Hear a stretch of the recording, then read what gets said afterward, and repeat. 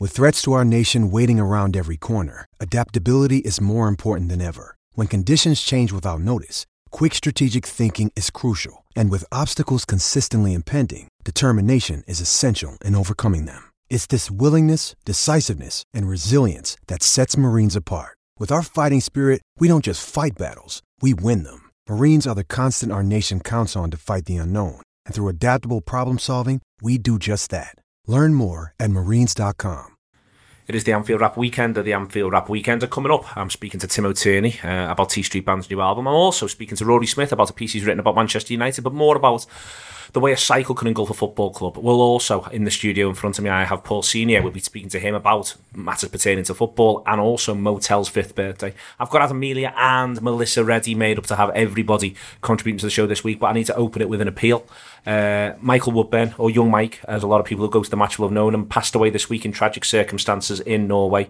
His mum Jackie and the rest of the family are devastated. There is a GoFundMe appeal in order to help her financially in this situation, with reference to her being able to go to Norway, get him sent home, and then for the funeral and all of that sort of matters.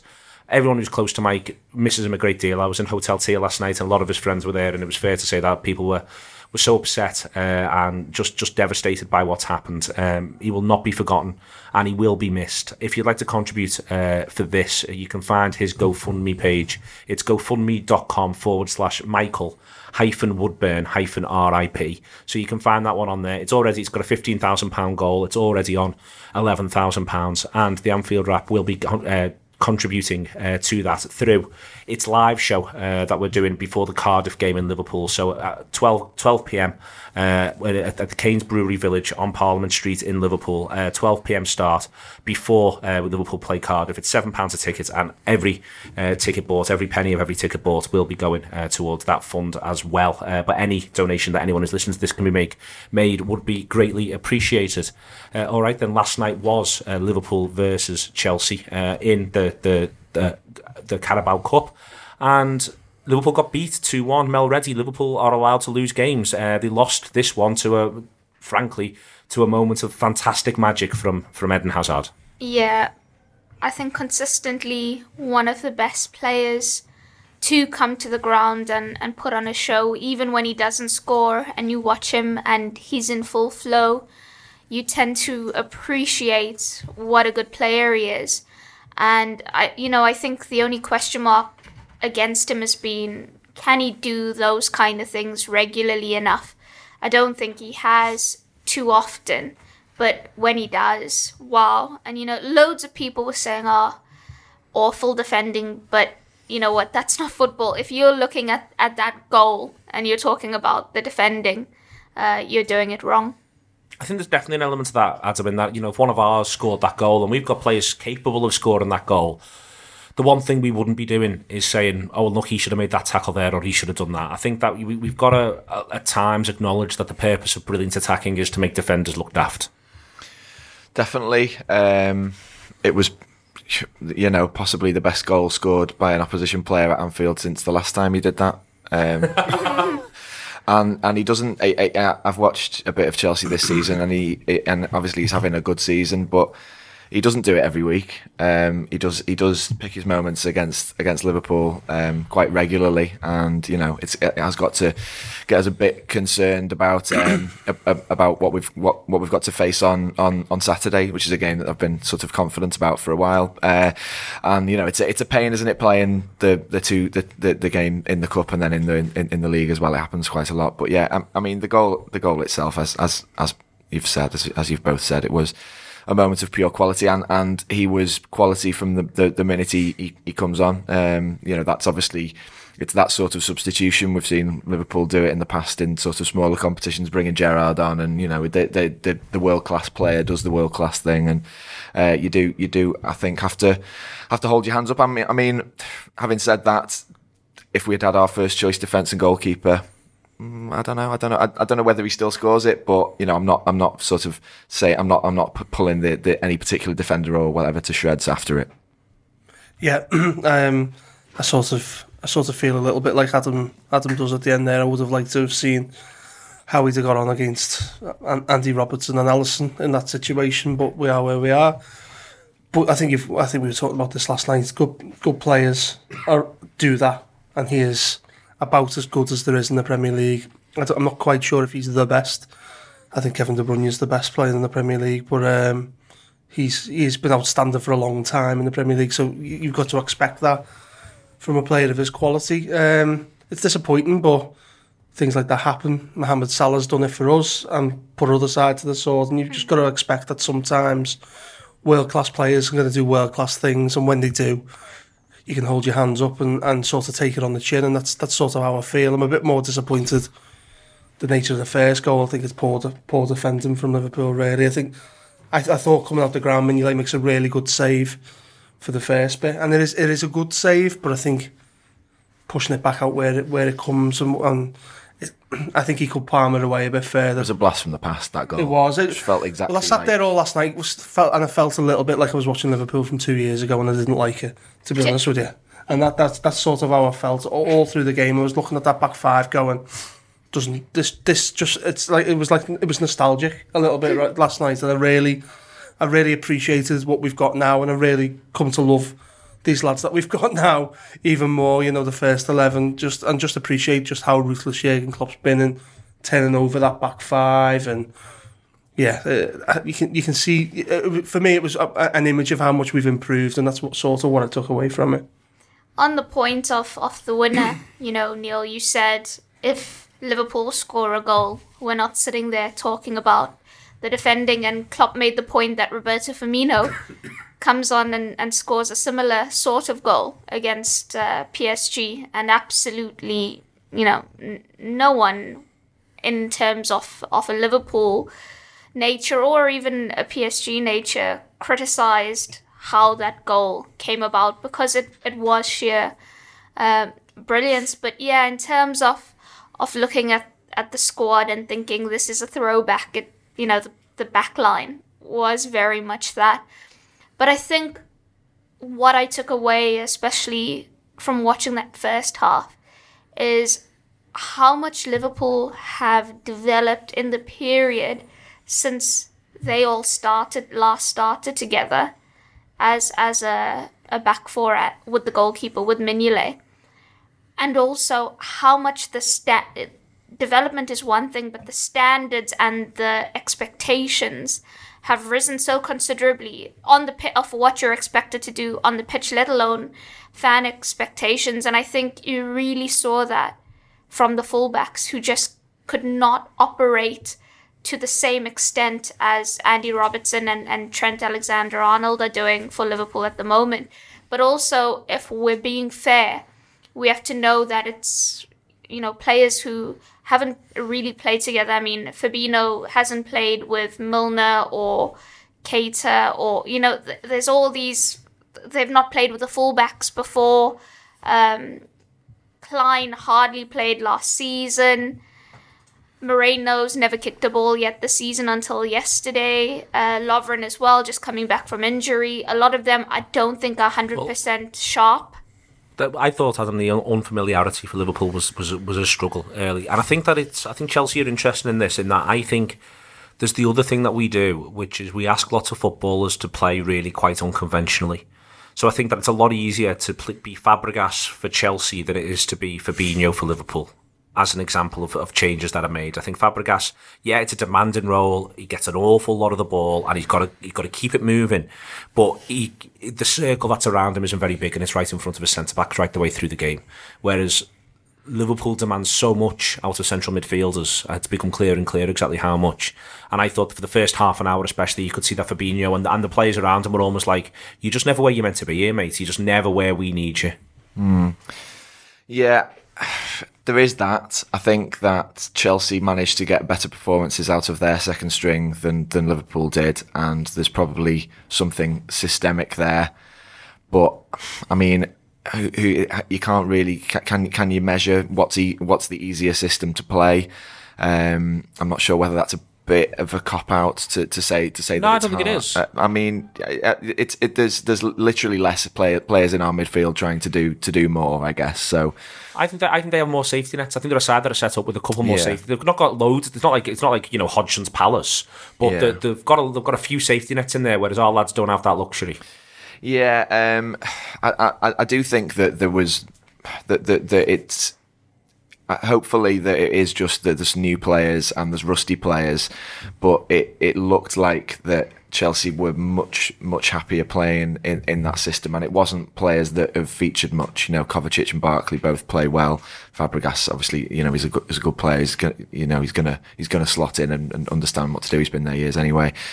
And I think you can't really say that about our midfield specifically. And I think that, as I say, hopefully it is that it's just Fabinho's first proper game, and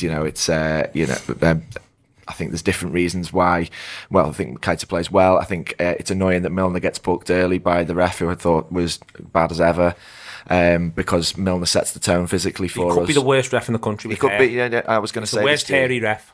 He's the worst one with hair, and very fascist hair at that too. He is a little fat Grange Hill teacher or something, isn't he? Anyway, so yeah, hopefully it is that those players are just growing into the system rather than it being that they that they'll continue to struggle. But yeah, I mean, and as Mel said about the fullback specifically, there's a combination there of rustiness, sort of specifically Klein, because we were talking about this in the ground. There's rustiness, and there's also a feeling that we've moved past him as a player. Just on the way the game goes, the first 30, is Adam's grim prognosis there. The second 30, though, Paul, and you and I, we watched the highlights together last night. We end up with, we don't even necessarily create them all. We end up with a ton of chances. I mean, between 30 and 60, Liverpool really, if they'd have scored 3 goals, you wouldn't have gone that's unreasonable. They have really, really good opportunities. Misses an open goal, doesn't he? He misses an open goal on 25 seconds into the second half. But even before then, Mane, excellent header, really good ball from Shaqiri after he checks inside. Yeah. It's Liverpool are very creative in that period once they get a foothold. Yeah, absolutely. And it was sort of no surprise how Sarri reacts to that by bringing on his 2 biggest of guns in Kante and Eden Hazard. But no, back to your sort of point there. It was a game where we were busy, and unfortunately it's becoming a bit of a recurring theme that a side that we know is so clinical just hasn't been clinical enough in these opening 8 games. That being said, our record hasn't been too bad, but yeah, for me, I was pleased with sort of the amount of chances we were creating. I thought Naby Keita was excellent. Really sort of cured a few creeping doubts that I'd had about Naby Keita, and just seeing his touch and his ability on the ball last night was really reassuring. And I sat in the centenary, the Kenny Dalglish stand last night, and I got to see quite a lot of him. And yeah, I was really impressed. I thought Shaqiri, especially for the first 60 minutes, was really influential. Started opening them up some really quality deliveries. I thought towards the end of the game, as Liverpool were chasing it a little bit, his quality dropped off, and I thought he became a little bit desperate with some of the stuff he was doing. But that being said, overall, I thought he played well. Sturridge, it was an interesting one for me. Frustrated me a little bit last night, Daniel Sturridge, and not just because he misses an open goal, but just bits of his play that I thought he wasn't quite as thoughtful. It might be the word, as he was against Paris Saint-Germain. It very much seemed like a statement performance that Daniel Sturridge, like this against Paris Saint-Germain, was willing to change and adjust and be more like the new Liverpool, and I felt more like it was the more self-aware Daniel Sturridge last night. I thought just little bits of him was frustrating me. But I'll always say, you can say that a side will look all right as long as they're creating chances, and Liverpool continue to do that, and I can sort of take half from that. With one eye on Saturday night, Mel, the one thing you can say is Liverpool in that half an hour with what is predominantly, although I thought Sadio Mane was excellent in the game. Liverpool with what's predominantly going to be their second choice attack really wrecked Chelsea's shape. So Chelsea's shape looked great for the first half an hour. It was dominating space, it was dominating possession, it was doing lots and lots of clever things really, really well. And it was as though a flag fell somewhere and the complete opposite happened. That, to me, Liverpool made them look so ragged for 30 minutes. They didn't know where they were on the pitch. Yeah, and that was, I think, a massive, massive takeaway because, like we spoke about, these players with rustiness, players that are unfamiliar to each other, and players who have yesterday realized just how high the expectations are now and how far they have to climb if they want to regularly be involved. In saying all of that, if you walked out of that game yesterday and Liverpool were winners, you would have thought it was very much deserved because Liverpool created enough in that spell we've mentioned.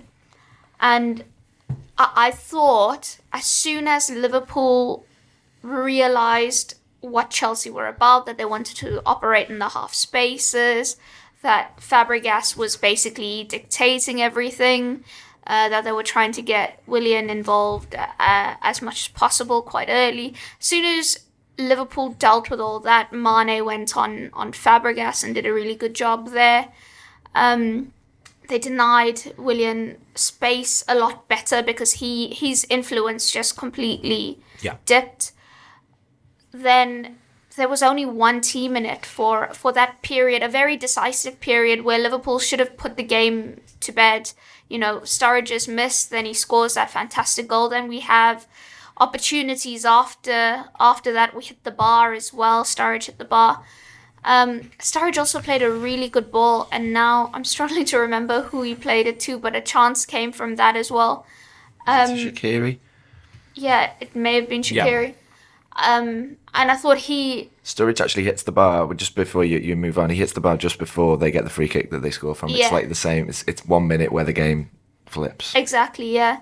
And I thought Shaqiri caused them a lot of problems, again, because the variety, he's such a varied player, you don't actually know what's about to come next for him. And Chelsea struggled to sort of know how to handle a Liverpool that aren't really Liverpool, if you get what I'm saying, because the fullbacks aren't really giving you much to think about. The midfield were a little bit dysfunctional or not as functional. It felt like our pace wasn't there. Yeah.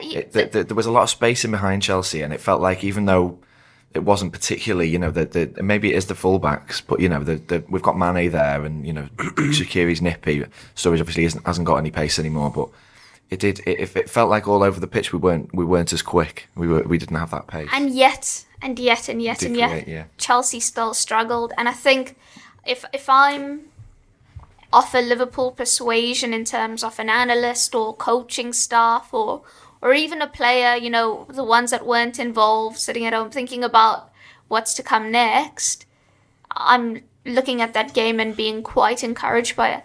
I don't know whether we're being slightly generous to Liverpool versus what Chelsea did as well. Chelsea also made 8 changes. This wasn't a Chelsea side that had played a lot of minutes either, and that was what. It is a Chelsea side familiar with each other, though. A Chelsea side that won the title together. We could argue about the back five being one that's played together. I don't know how many times, but if that would have been our first choice back four, I would imagine. I the beginning of last season. Actually, that back five hasn't played together before, but I might be wrong. The reason why is because there's a bit of crossover here. So last season, starting centre half partnership was Lovren and Matip. But the season that. I think when Moreno was playing, it was Gomez at right.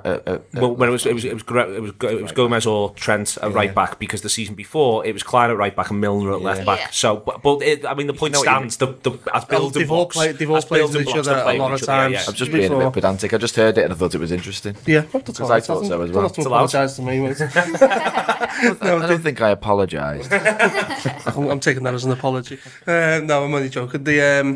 I think we've got to consider the fact that Chelsea did make a lot of changes as well, and I think in simple terms the game is really just summed up by that bit of magic from Hazard. I mean, I think you can talk all day about him. The only thing that frustrates me with Hazard is that I don't wish he did it every season, but it's almost like he has a year off. Every time I convince myself he's good, he'll decide the year after he's had enough of the manager, or that he's just having the year off, and that I think this year could well be his last at Chelsea, and I feel like last night it was almost like he was going to put on another show at Anfield. He's been to Anfield many a time, and put on a show. But last night he came off the bench and really, really, really impressed. On us and the changes, Mel, we make those 8 changes. My worry is for a few of these now, it is now really sort of flying the plane and building it at the same time in terms of getting performances out of them. You know, we know he needs to rotate. There's an excellent Phil Blundell article on the Anfield Wrap talking about the number of starts Manchester United players have got in seasons gone by when they've gone deep in a number of competitions, and it's striking that there's certain players who just don't even break 40. So we know that they're all going to need to get some time on the pitch, and even going to Solanke, who doesn't even get on in the end because Jurgen Klopp wants to win the game.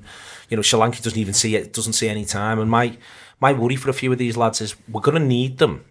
We're going to need Lallana, and Lallana's, you know, he's not nowhere near that game even. We're going to need them. But it now becomes he's coming back from his injury.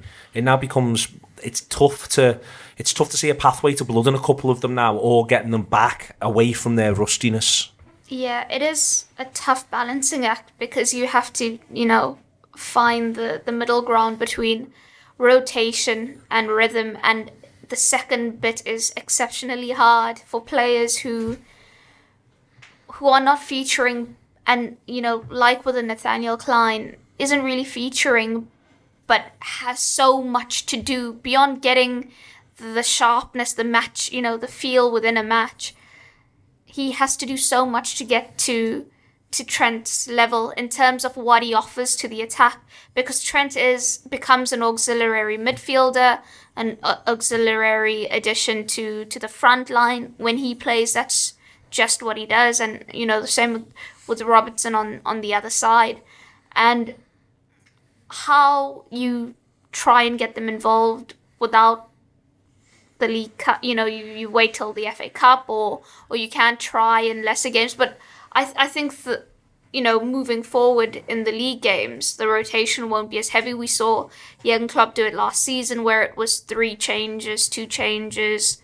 He's been better at that than he has with the wholesale League Cup changes, I think. Yeah, exactly. 4 where you can still maintain the core of the rhythm in the side, but give a few people a run out and ensure freshness in whoever you've given a rest to. And that's basically key. And you can do it with a few of... I think defence, for me, I would alter least with Liverpool's rear guards and keeper, because I think it's a really, really solid foundation. And then when you look at the midfield, I think because you already have to pick one off Milner or Keita or Wijnaldum. We've already sort of started that rotation process with midfield. Exactly. I think they all know and they all accept. They may not like it that they won't play every game, but they accept that it's necessary for them not to play. So I think it is easier. And with Shaqiri now, we've seen that he is capable. He obviously doesn't do what our current front 3 do, or what any of our midfielders do, but that's what I like. I like the fact that he can do different things, because the opposition, it's hard to prepare if you're thinking you're going to face Sadio Mane and suddenly you're facing Shaqiri. I think it's probably the most difficult thing to swallow is going to be for the likes of Shaqiri and Sturridge. And you mentioned Dom Solanke there. There's probably a realistic chance now. You don't see Dom Solanke in the Liverpool team until the 3rd round of the FA Cup. You know, an 18 where that's the best part of 4 months off. You know, and there was noises coming out of England in the week that they're really disappointed about what's happening with Liverpool and Dom Solanke. Well, it's the position he's in because of the array of riches we've got. I think it's disappointing that he never found himself alone or something like that. But if you're him now, you must be scratching around going, what am I meant to do? There's certain players who are a risk to play, and I think he is a risk. What game can we risk putting Dom Solanke in? It's a bit. I don't know. I mean, we did it last season. We played Stoke away, didn't we? But you know, and my point is, I guess, is that there's a lot of players who I don't think that you could really say that about. But I'd say that you probably can now about Klein. I'm not sure where I'm risking Klein again. Sorry, I was going to say he fell into that bracket for me last night, where you go, the drop off is so substantial that I could put up a feasible argument why I'd rather see Rafa Camacho ahead of him, just stylistically. Or like, I was thinking, God, we could play Fabinho there maybe if Trent got injured. Yeah. Just we're talking though in the context that we're currently in at the moment, where we've only got like 1 or 2 injury concerns. Yeah. But I mean, as the season kicks on, you're getting to November, and that's when the build-up usually starts off, Absolutely. issues, and you just need 2 attackers or 1 attacker to be out of the equation for Solanke to then become involved in the mix somehow, not necessarily starting, but in the equation. Indeed. Long way to go throughout the entirety of the season. Thank you very much to these 3. Back with them in a minute or 2, but Rory Smith and Timo Tierney to come. Rory, talking about the piece he's written about Manchester United.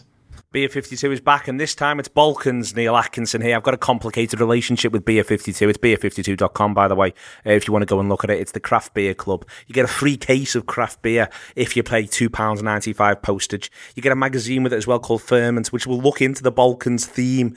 My complicated relationship with craft beer as a whole, not just with Beer 52, is that so much of it's so very delicious, and then it transpires it's ultimately very strong indeed. So do be very responsible with your approach towards this. We'd like you to obviously sample it. They've partnered with us before. They send us things, and we very much do appreciate them. So if you'd like this free case of craft beer, it's beer5252.com in order to claim that free case and to go from there. It's hugely popular, worldwide popular in terms of being a discovery club for interesting small batch craft beers from across the world.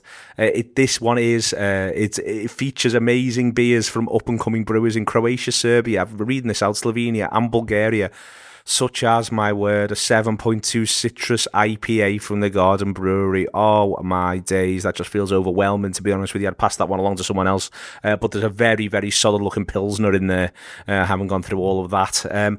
You can try your first case for free, and it is £2.95. You get that, you get the 8 beers and the magazine, and there's a snack in there as well, which is entertaining. And my word, if you go the 7.2 citrus IPA, make sure the person who's having that gets the snack. It is no minimum commitment. You can just take the free case, try the beers, and see what you think. If it's not for you, you can pause and cancel at any time. There is a 5-star rating for them on Trustpilot. We do look into this sort of things. Their members do love the service. So beer52.com. That's beer5252.com. It is something that's there for everybody. I think that's really important to understand that. I think, sometimes this stuff gets pigeonholed as being something which it isn't. Very much should be inclusive for everybody. Like everything, really, we can find so much common ground between all of us, can't we, all the way around the world. You can also tailor the box to your preference as well, if you would like to do that. So it's beer52.com. That's everything that you need to know. Joined by Rory Smith, who's written a fantastic piece in the New York Times about Manchester United, which I wanted to talk about, but not to talk about Manchester United as such, although obviously they will feature throughout this conversation, but to talk about the strange thing that happens to football clubs when the perception both inside and outside the football club is you're only ever one wrong step away from a gaping chasm. And that's where United have sort of found themselves, but I've seen that happen to Liverpool sides. I think you've seen it happens to Wenger's Arsenal, Rory, that somehow something happens to a football club and they're never more than one bad result away from it being a disaster, and there's nothing they can really do to stop that for a prolonged period, if at all. Yeah, you can never kind of get away from it, and I think that is absolutely the crucial thing at United. And Wenger's Arsenal, the last 3 years of Wenger at Arsenal, it was literally, if they drew a game, the banners came out, the fans started hiring planes, the boos started, everyone got really upset, and it was literally, if they so much, even if they only won like 2-0, there was a possibility that there was going to be a problem, and that was kind of the most extreme case of it. But it's definitely happened at Liverpool. It's happened at Chelsea a few times where you know that if they drop any points at all, that there's going to be an issue, and I think it manifests in certain ways, and the one that we've seen with United most recently is where really minor things that don't matter at all, the sort of things that happen all the time at football clubs, happen and are major issues. And obviously Pogba and the Instagram post, the parable of the Pogba Instagram post, that's the most recent one. That sort of stuff happens in football quite a lot. Maybe not that exact thing, but incidents of that scale and that kind of those misunderstandings. And most of the time it doesn't matter, but it's a club where, I don't know, like melodramas set in, where everyone's looking over their shoulders, where everyone's on a knife edge, where the fans are sort of unhappy and the players are sort of unhappy and the manager's sort of unhappy and there's fragile, fractious relationships at every level, little things like that suddenly take on this overwhelming significance. And I think that the thing that gets missed, and I'm not sure I addressed it quite as well as I should have done in the piece that I wrote, but I think the thing that gets missed with United is Mourinho wants to turn it into understandably wants to turn it into an invention of the media. And there's a lot of fans, as there would be at any club, who want to believe him that it is an invention of the media and that actually everything's fine. If only it wasn't for the nefarious journalists, then all would be sweetness and light. But that's kind of missing the point. The point is that they are in the cycle. And as soon as you're in the cycle, the existence of the cycle itself becomes noteworthy. And I think that's really important to remember that the media aren't costing Man United games. The media aren't making Paul Pogba's relationship with Mourinho be sort of strained. They're not making the atmosphere at Carrington, the Aon training complex, or at Old Trafford be slightly sort of fractious. That's not, the media's not actively doing that. There's no kind of third column working inside the Man United playing staff and in the crowd to make there be a story. There is a story there, and that means this cycle exists. And once you are in the cycle, it's really hard to get out of it. And to be honest, short of, I don't know, like a record-breaking winning streak, short of a trophy early on, the time at the League Cup, obviously, that's the purpose of the League Cup, is it gets that monkey off your back. It's really hard to see how United will ever escape it under Mourinho, because he can win 3 or 4 games, and I made the point in the piece, he can win 3 or 4 games in a row, and everything will look like it's perfect, and he's come out of it. Then if they lose the next one, then you're right back where you started, because you are in the cycle. I think the cycles, I want to talk about, there's a really important paragraph in your piece which I want to say for Liverpool supporters listening and any United supporters listening. You've written this: Mourinho has tried everything to inspire his team to do that on a more reliable basis. He's tried pretty much everything in his arsenal. In fact, he's protected his players in public to shield them and criticised them too, to ignite a spark. He's changed his team and his system. He's reminded the world of his record. A kind interpretation would see that as an act of reassurance to an uncertain squad, less generous one getting your rebuttal in first. Forgetting the end of that, the point about this is when you begin to talk of the cycle, the stress of the cycle means that managers also get themselves into a situation where they do think, I'll do a bit of everything. I'll try this one week and this the next. And I do sort of wonder if what at times you could maybe perhaps do with is maybe a little bit of consistency, is the idea of being able to say, I am here, I am eternal, I am going nowhere.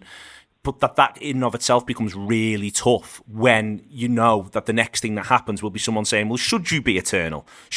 Will you always be this version of you? Because if you are, well, we can point at this sporting event that might have just simply happened because they do, and that undermines you further. Well, yeah, so I think it's really easy to kind of scoff at managers who talk about philosophies and visions and kind of styles of play and the way they work and methodologies and processes. And Mourinho scoffs at it quite a lot, particularly in regard to managers he's decided he doesn't like. So Klopp and Pochettino, he likes Pochettino, but he doesn't like the praise that Spurs get.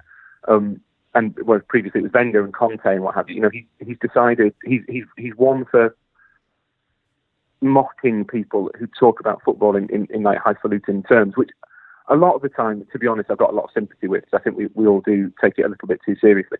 But there is a huge advantage to being a philosopher manager, and that's that when you have these hiccups, these problems, you can take your players and say, this is the way, this is what we are going to do.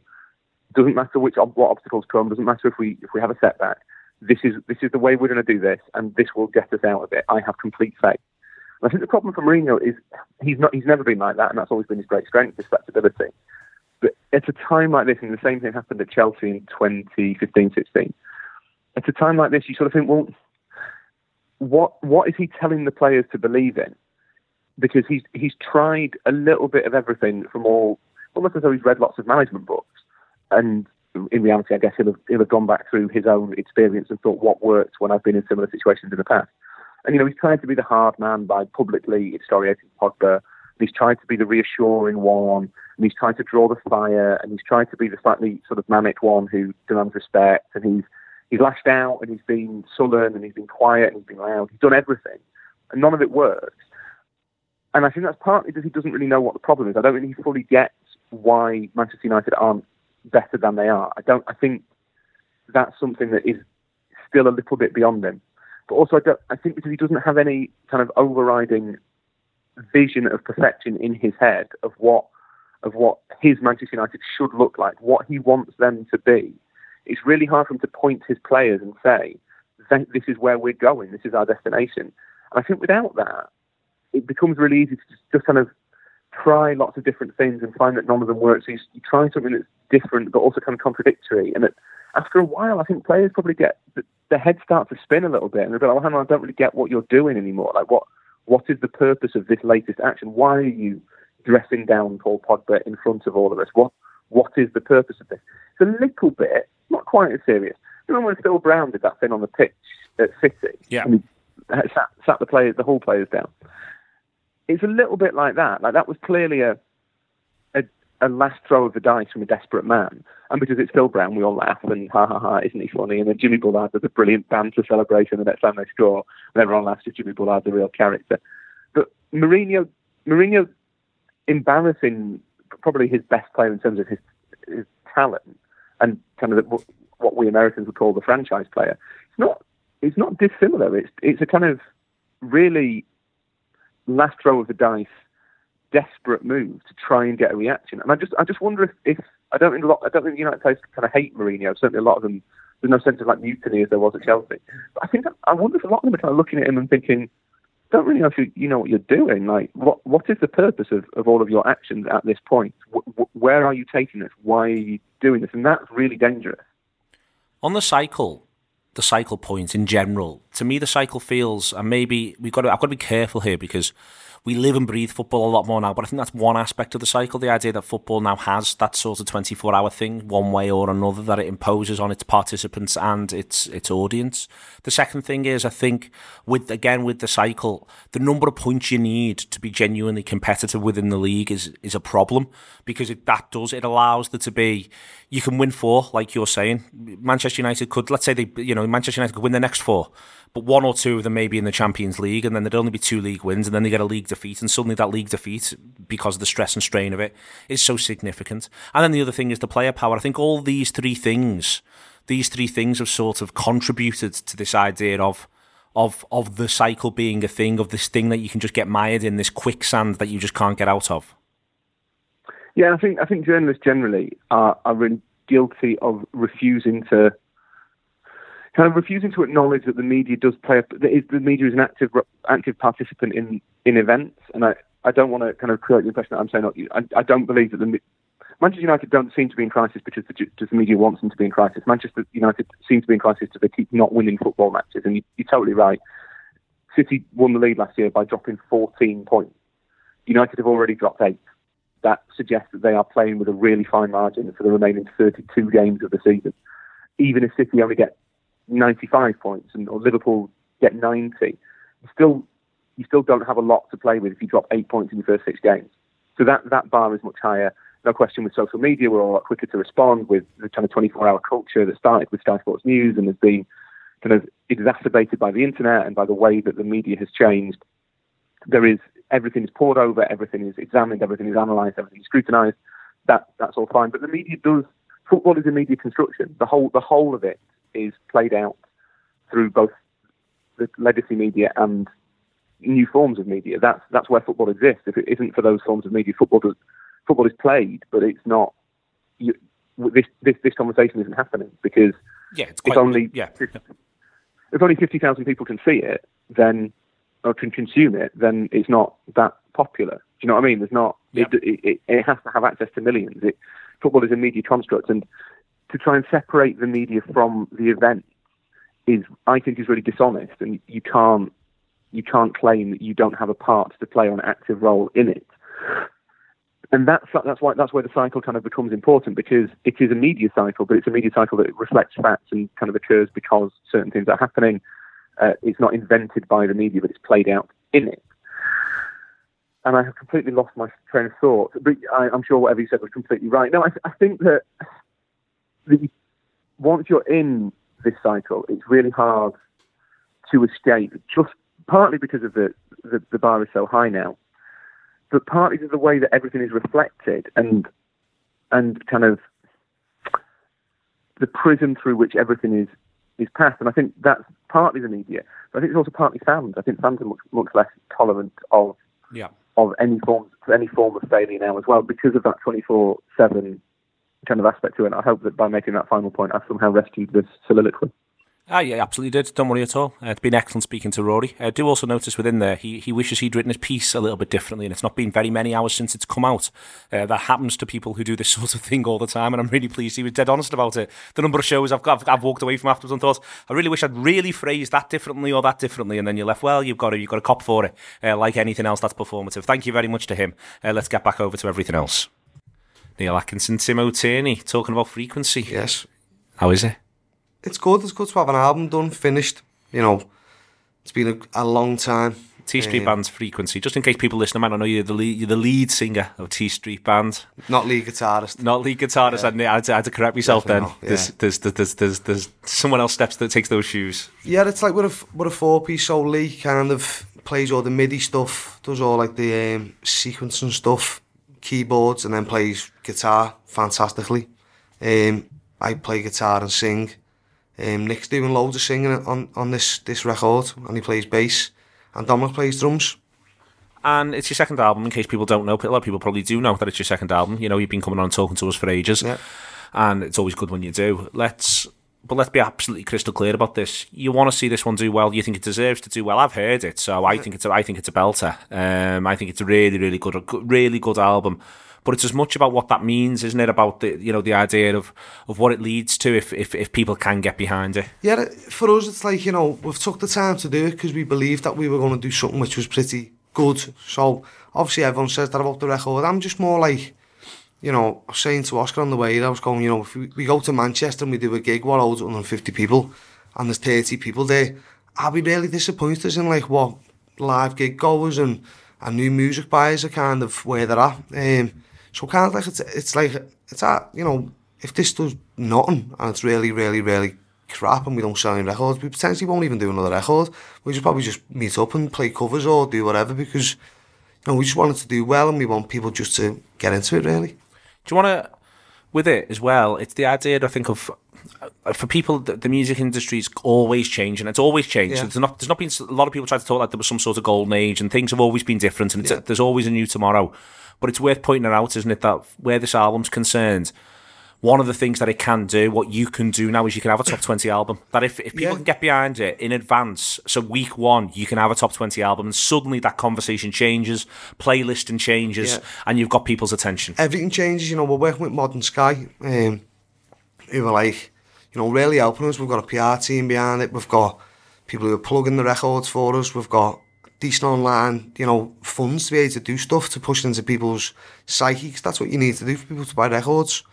And I think we've got a good chance, you know what I mean? If people buy it and we can get them pre-orders up, there's no reason why we can't get a top 20 record, top 40. I'll be happy with top 40, But it is, what that then does is, as I said, it means that, for instance, festivals next summer, you'll be on people's lists, totally. You'll be on radar, playlists, all that sort of stuff. It's like, once you get a top 40, I can imagine, because I've never had it, but you start getting more radio, you're getting the festivals, which we need to be playing at festivals. But I think we're a festival band. It's like whenever we played them, like we played Kendall Corn the other week, and it was brilliant. Loads of people came down, having a good time. It's good. What's your ideal festival slot? What time do you want? I want the Park Stage, Glastonbury, 6:30. 6:30? Yeah. And it's not been, has it been a hot day? It's been alright. It's getting better. It's getting better. Yeah. There's been smatterings of rain, but the crowds are beginning to crack, and then people are getting ready for it, aren't they? And then we turn up, and it's just like brilliance. Yeah, and then there's being able to get something going with an audience, because the thing I've seen you live so many times now. Yeah. We'll talk about the live shows coming up in a minute, but I think when I've seen you play festivals, and one of the things that I love from them is an audience that finds you and discovers what you're doing and gets into it there and then. Totally. That's what I know what you're like, because you're a gnarly character. You want the idea of what you've just come and seen us for the first time. Come and have a bit of this. Yeah. I remember playing Redmond Leeds, the dance tent. We played that I think it was 12 o'clock. We were opening the tent. No one there apart from a few little fiends, just still all up, all looking terrible. By the time we were 10 minutes in, the tent was rammed. We had 2,000 people in. you know, never heard the bands, and they were all dancing, they're having a good time. So that shows it works. So how we do that now, we get to these festivals is by people buying the record. Buying the record, it's called Frequency. It is out on the 9th of November, but you can pre-order it. I'll go into how, where, when and why on that in a second or two. Live shows coming up in November. People can buy tickets now. I know the one in Liverpool in District on the 16th is now very limited supply, but there's District in Liverpool on the 15th of November as well, and then Manchester Sunday the 25th of November, and then you're playing in London on the 1st of December. Yes. It's interesting that you're playing weekends basically. I know Saturdays. You've got jobs, but it's as much about the people who are coming, isn't it? You want people to be able to have the Friday, the Saturday to really enjoy the weekends. Yeah, you know, no disrespect to anywhere, but I don't think I'm 36, you know, it's like I go to work Monday to Friday. I can't get up on a Thursday morning after being somewhere dead far away, playing to 25 people on a Tuesday night. There's no point. So we've picked out the weekend because we can work around them. We can go to work, Lee can have his family, you know, we can do things that we want to do as a band, because it's all about making it work. We're obviously putting our time in and loving it, you know, everything, but we can't be, you know, hindering our stuff. Lives. Yeah. Lives and that. Not stuff. Lives. Lives and that. Other thing as well is those live shows, they are massive for you. They are all meant, and again, you want people turning up to enjoy themselves. And that's the point. Yeah, 100%. It's like whenever we play live, it's all about making sure people enjoy themselves. You know, again, it's cliche, but we want people to come down and think, you know what, I really enjoyed myself there. It's like, that's what we want from people all over. So it is. If you go onto the T Street Band's Twitter now, it's T Street Band. That's on Twitter. You can find elsewhere, and you can use Google. But you Google the album Frequency. It's on Modern Sky Records, and you can sit there right now. You can order CD, vinyl, or you can just pre-order the download right now as well. Any way that you want to get it. But it is worth pointing out that if this is an album that you would want to buy, it is better for the T Street Band if you do it now. If you do it week one, if you do it so that it's sitting there ready and waiting. That is the point. That is what we're trying to put over here, is that this makes a difference for bands, and it can make a difference for bands who don't necessarily play to the biggest crowds, but who can find, if they can harness the crowd's energy in one fell swoop, it can lead to further and further success quite quickly. Yeah. So you can do it right now. You can get it all lined up. It is Frequency. It is available right the way across all those platforms, and you can find it very easily indeed. Google it or go to the T Street Band's Twitter. It is at T Street Band. It's been a pleasure to have Timo knocking around the place. Much. No problem at all. Let's all get behind it. It is the Red Bet segment of your Weekender show. Neil Atkinson here.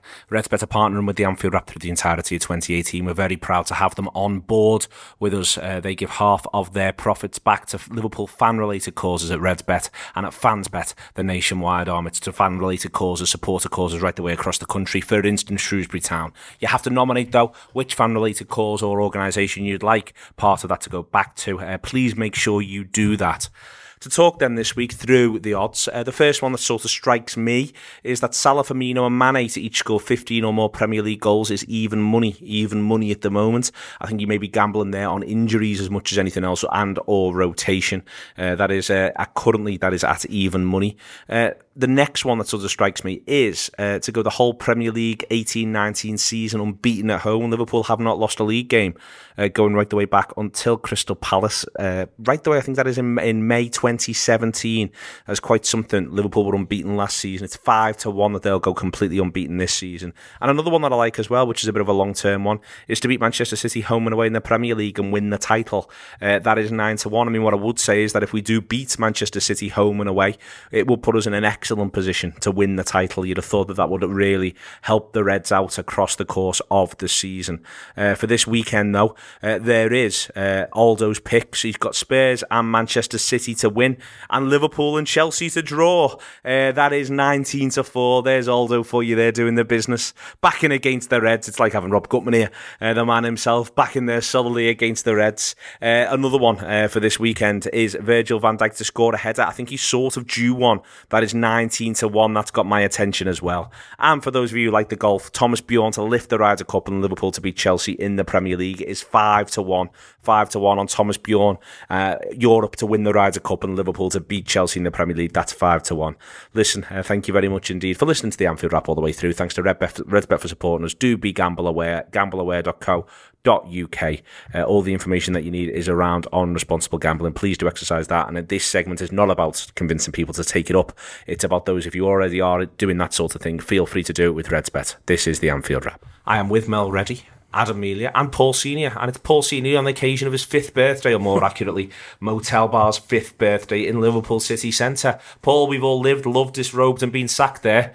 5 years on, how is it to build a bar in this city? Difficult. It probably is the most honest answer to that, because there's bloody millions of them, and it's spreading. Town is getting big, so you can't have everyone. So you've got to sort of realise what you've got and look after them, I suppose. It's ebbed and flowed all the time since you've had it. I've known you for years, working around it, and the Anfield Wrap used to have a studio there, so we know the journey that it's been on to some extent. But for listeners, it is worth pointing out that because it's got to its 5th birthday, it doesn't mean, as you say, it's always been flying trade, and all bars in the city, pretty much, bar the obvious big ones, ebbs and flows all the time. Yeah, absolutely. I mean, it was in its infancy quite tough. For us, it's not what I'd call a prestige location, and I've always said It's a weird location. It's a very weird location. Yeah. For an industry that is location, relied upon. Where we've always sort of said that you've got to walk over broken glass a little bit to get to us, especially for our customers who are sort of, I'd say, closely linked with Mojo, Salt Dog Slim, Sound. They've got to sort of bash through Concert Square to get to us. But we also take a little bit from that. The fact that when they do that, they've come to us for a reason. So, yeah, it's 5. It's probably it is in its best health ever. We're doing really well at the moment. The guys that we've got there are outstanding. Great selection. Strongbow, dark fruit.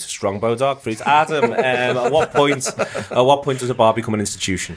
I think that it's when when bars open, I think they quite often try and be all things to all people, and it's when they find their, I don't know. It's one of those unmeasurable things where you just sort of take the temperature of it, I guess. And I think that there's been probably at least a couple of, probably a year going on 18 months maybe now, where I think that Motel's just sort of like, it feels normal where it is, even though it's in a strange place. It's not like you're kind of, getting people that have been knocked back from every bar in Concert Square and then coming in Motel. It's a cool little thing, and I think people, I think that's when a bar hits its stride, and I think it's not. The problem that sometimes happens with Liverpool bars is that they get dead popular and then they're ruined, because I've seen it happen to the first bar I remember happening to was Heebie-Jeebies. I think it's brilliant. I saw a brilliant place, and then everyone starts going there, and then I don't know what the route is, but yeah, I think Liverpool's always struggled with bars becoming too popular. Yeah. It's so odd actually, because not last weekend, the weekend before, we went out, and then it got towards the end of the night, and you thought, let's go to all the regular haunts that you used to go to. So Maya, Brooklyn Mixer, Barbadega, like all those sort of places, and it was dead. And I was like, weird, isn't it? Where is everyone? Where do people go now? And that is the point, that popular places are popular for a short period, and then things move on. So like you say, when a bar finds its identity and knows who it is, knows who its clientele is, and it doesn't care really about being the in place. I think that's how it survives. I think for us, we've just focused on trying to become a bit of a hangout, and not necessarily everything for all people, but just things where people use us for different things. So obviously we've had some great nights recently with the football, and thank you to a lot of the Anfield Wrap listeners and subscribers and contributors for sort of helping that along. Doing a lot of heavy lifting from those contributors, aren't they, mate? Done some heavy lifting in that bar, yeah, and it's appreciated, and it's been great to see. I mean, I suppose my highlight from Motel was must have been last season on that sort of Champions League run. I remember, I think it was the Roma game at home, just being stood behind the bar, sort of watching what was going on and going, this is what I'm in it for. I'm not a big drinker myself. I'm not particularly, some people who get into bars are really hugely into the spirits and service side of it. I'm just in it because I've just sort of fell into it over time, I suppose. And just when I was in there on them nights, I was going, well, this is exactly what it felt like. The biggest time it had been a sort of reflection of my personality, and that's what I wanted, was that everyone was in there having a good time, but also it was sort of the people I could associate with. What are you doing Sunday night? Sunday night, yeah. Well, probably losing loads of money. We've gone absolutely out of our way. We've got a big band on who reached out through the Anfield Rap again. So it was Rush they're called. They play Albert Schloss in Manchester a lot. They look really, really good. I'm looking forward to having them. So yeah, thanks for reaching out on that one. That's going to be good. We've got Luke's DJing, who's been sort of with us as long as I've been involved in Motel. So I think Luke's been probably involved in Motel longer than I have. So yeah, Luke's DJing. The guys have put a load of goodie bags and stuff together, and the beer and spirit brands have been very generous. So they're definitely worth getting your hands on. And yeah, just a major, very late piss up. What time A does it start? shirtless Gibbo. What time does it start? He's on holiday, unfortunately. What time does it start? It's a shame. What time To do to a start? cardboard cutout. I think we're opening at 7:30, 8 o'clock, but I think it'll really kick off from half 9 until my licence says I've got to close. Sunday's the best day for drinking at Liverpool, in my opinion. There we are. Can't argue the facts. I trust Adam's opinion there. In fact, me and Mel were talking to Craig outside before about a night where I think we played Man United, and the whole evening he thought it was Saturday, including when he woke up the next morning and it was Monday. It's a bit of an interesting weekend from a sort of bar industry point of view, actually, because Mojo's 10 on Friday night, and they're doing their sort of pay what you feel thing and giving all the money to charity, which I think's commendable. It's amazing that they're doing that. Saturday night, another event that's big with sort of bar people. Botanical Gin Garden closes for the winter. Yeah. So they have a big. That's one I know you're close to, Mel. So they're having a big fireworks display, and then Motel Sunday. So everyone's going, I don't know how I'm getting through this weekend. That's the chat in the industry. Liverpool will all stand together. We'll look after one another. There you go. That's everything that you need. Full industry rundown there from Paul Senior. Let's have a chat in a minute or two. Chelsea, Liverpool. Neil Atkinson, Paul Senior, Adam Mealy. You've just heard us talking about bars. Mel is a woman who's danced on a lot of tables in Liverpool city centre. Are we going to be dancing Saturday night? Hey, that is false advertising. It's absolutely not false advertising. Go on. Am I going to be out? No. Are we going to be out? I don't know what you're going to be doing. You're probably going to have to be grown up and cover it like a proper person, but are we going to get to go out after it? I think so, yeah. I don't think the League Cup game is a true reflection of either side because of the changes we discussed. And in particular, I don't think Chelsea have the same unfamiliarity issue as Liverpool do, as we touched on. And I think Liverpool are very suited to the way Chelsea play under Sarri, because it isn't the defensively disciplined Chelsea who can be quite obstructive and hurt you. I think it's a more expansive Chelsea with a Kante in a more advanced midfield position. Which is a bit weird. Yeah. It was a bit weird last night, that, I thought. Yeah, it's sort of been weird for them in general through the season, because I mean, when you think of Kante, you think about his incredible, practically superhuman ability to intercept the ball, to read, to anticipate, and he's really, really good at tackling. It's a waste of him. It's a waste of a player. Yeah. I don't think he'll stay there if it carries on like that. I'm all for multifunctionality and never pigeonholing a player. But I think when somebody is really that good, that absolutely superb in what they do, it's not the wisest decision to then try and make them something else. And it's odd because there have always been these very wrong, false comparisons between Kante and Naby Keita. And I think when you see Kante being used as a number 8, you can tell how they are very dissimilar. But I think definitely Roberto Firmino on Jorginho is one to watch, because Chelsea this season have funneled everything through him. And when you put him under pressure, and West Ham showed, because he has that much of the ball, if you press well and if you close off passing lanes and he keeps getting the ball over and over again, you force him into mistakes. The issue West Ham had was there were so many counter-attacking opportunities that they never maximized, and obviously they didn't have Arnautovic, so they were a bit blunt. But when I watched that game, the Chelsea-West Ham game, I thought to myself, you could see where Chelsea's weaknesses were, that you can force them to get a bit desperate, to get impatient.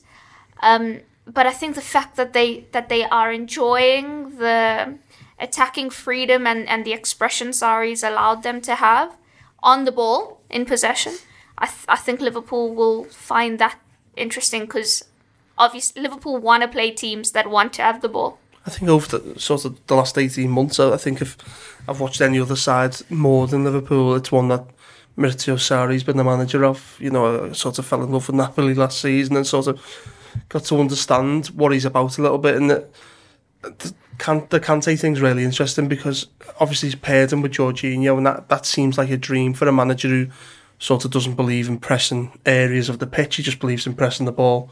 So Kante would, in my mind, of what I understand of N'Golo, like Kante would be sort of the player that he would build the side around. But I think West Ham, to a certain extent, did create a bit of a blueprint for Jorginho. Can he turn around? I think, he can certainly turn around. He's a fantastic footballer, Jorginho. But what West Ham did, they let him have it.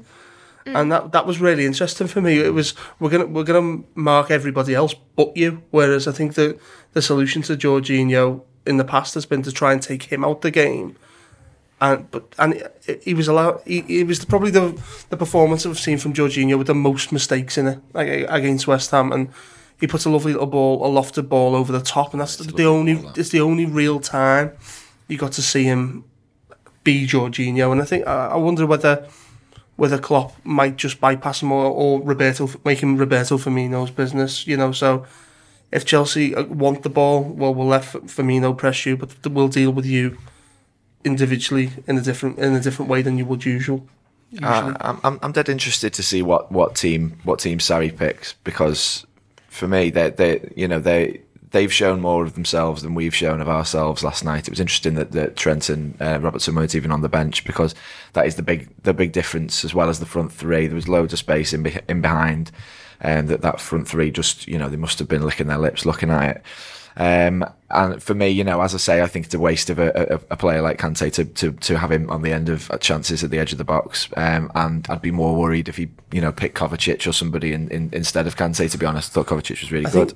I think you'll pick them both. I think you'll pick Kovacic and Kante. I think with Sarri, the team is quite often the team. Sarri will quite often sacrifice competitions. I think we've seen that last season with Napoli, where they seen the importance of winning the league, and so he just completely abandoned the Champions League. The only time he really made changes, and it was a big thing for Napoli to sort of be in the Champions League, and people thought they could have gone far with that side, but he abandoned it because all they wanted was the league. And I think if Chelsea in 6 weeks' time are a real player in the league, I wouldn't be surprised. Obviously, it's Europa League for them this year, but whether the focus is we're going to try and play 38 games with pretty much that 11, that is the blueprint, and that's how we win the league. Yeah, I mean, and I think you're right. I think they will play. I think he will play the team, and I think he will play the system, because that's what he does. But I just think that they might be. I've been thinking it for weeks that they're in for a nasty surprise. I think we're made to play them. I'm not concerned about Mariner particularly. I think he's one of the better referees, because I think that does make a difference at Stamford Bridge quite a lot of the time. Has hair. Yeah, and a nice tan. I think we're gonna whack them. I like that sort of talk. Both managers played the hand, Mel, because I feel as though the substitutions maybe tell the story of what we can expect the two lineups to be. I don't think there'll be a ton of surprises in there. There's maybe Liverpool have got to pick 3 from 4 in central midfield. I expect it to be Wijnaldum, Milner and Henderson. Yeah, I don't think either manager, if you remove last night from the equation, were going to be in doubt over what the other were going to do, because they are two men who steadfastly Believe in their way. And, we've seen the players that have performed well for Liverpool thus far this season. We've seen, conversely, who have done that for Chelsea. So, yeah, neither surprise in either lineup, like you say. It's just midfield where there's a question mark of who he goes for. But I think he'll look to go steal at Stamford Bridge rather than any sort of wild card per se. You can have game changers on the bench if you need them, but you don't want Chelsea to have the opportunity to set any sort of tone or to get any sort of comfort in the game, because we saw last night when you offer them an inch, they will gladly accept it. Giroud can be expected to start. Hazard, obviously expected to start. We've got to have some degree of a plan here. Pedro as well if he starts Willian last night. But he hooks Willian. So I think that's your question mark for them. I think your question mark for them is he does Willian quite early. So I would normally expect Pedro, but I wonder if because it does, he'll have the idea of Pedro's more get on the end of things, Willian's more will come back in and get involved. I think that could go either way is what I'm saying, but I think that's your only question mark for them, because Giroud will start and we'll have to have a plan for both. Giroud, he scores against us last season. When Van Dijk was playing, by the way, this isn't like Virgil's going to come in and sort everything one. And obviously Hazard is going to be worth worrying about. Yeah, absolutely. I mean, we've said earlier in the show, haven't we, just how much we rate Eden Hazard. Giroud's been really interesting, and there was some stats knocking about Hazard with and without Giroud, and his with are a concern for me. And as you said, we go to Stamford Bridge towards the end of last season, where I feel like it wasn't a massively important game, but it felt like Liverpool were in a bit of an ascendancy. And you could have took something from it. We never. Van Dijk was there, and I'm a little bit. Just had the away leg in Rome, hadn't we? Yeah, I'm a little bit worried about Giroud. I wish they wouldn't have found the relationship between Hazard and Giroud, because there's now that guy who's going to be the selfless guy who enables Hazard, and that's my biggest concern about Chelsea. Stop moving forward. Hazard has come out and said he genuinely enjoys playing with him. They've got sort of a telepathy. I mean, that doesn't sound too good for Morata. No. But it is concerning. But at the same time, I think that would have been one of the core things Liverpool would have looked at and thought, this has been central to Chelsea doing so well thus far this season. And I think we're in the air where in the past we've had to rely on Van Dijk so heavily last season. I think Gomez has been superb in the air. And Alisson as well. And Alisson is very, very strong and, coming to claim and things like that. So I don't look at what happened at the end of last season and draw conclusions from it because of that. I think also where Alisson puts the line helps this massively as well. It means balls over. So noticeable last night that the lines dropped back, to where Mignolet likes it. And I was thinking about Gomez, as Mel just says. I was thinking about Gomez last night as one of the players that he's not on the bench and I'm fine with it. But how well he did when he came on against Southampton. Am I right? Yeah, you are right. Yeah. My mind went blank then. Just made me think that. I was just looking forward to seeing him come back into the side, because he's just been fantastic. Henderson's my biggest question mark, whether he goes with Henderson or whether he goes with Wijnaldum, Keita, Milner. I think he might go Henderson for height. I think with the substitutions, how they went, shows you that he's probably going Henderson as well, because Keita stays on for longer, doesn't he? He gets to 90. Gets to 90 last night. Yeah. Give me a prediction, Paul. I fancy us, but only by the one. Adam? Earlier talk of whacking. Yeah, I know, but then we started talking about Hazard and Giroud and their relationship, so I think maybe it'll be 6-1 now. No, not really. I don't know. 3-1 though. 3-1. Mel? 2-1 Liverpool. Excellent stuff. I would take a draw, ladies and gentlemen. If we draw both, if we draw against Chelsea and City, then we stay top. Yeah. It's good, isn't it? Yeah. That is the way in which apart from goal difference, we stay at least level on points with everybody else. That is worth bearing in mind. Thank you very much indeed to Paul, to Adam, and to Mel. She'd never be seen on a table, really.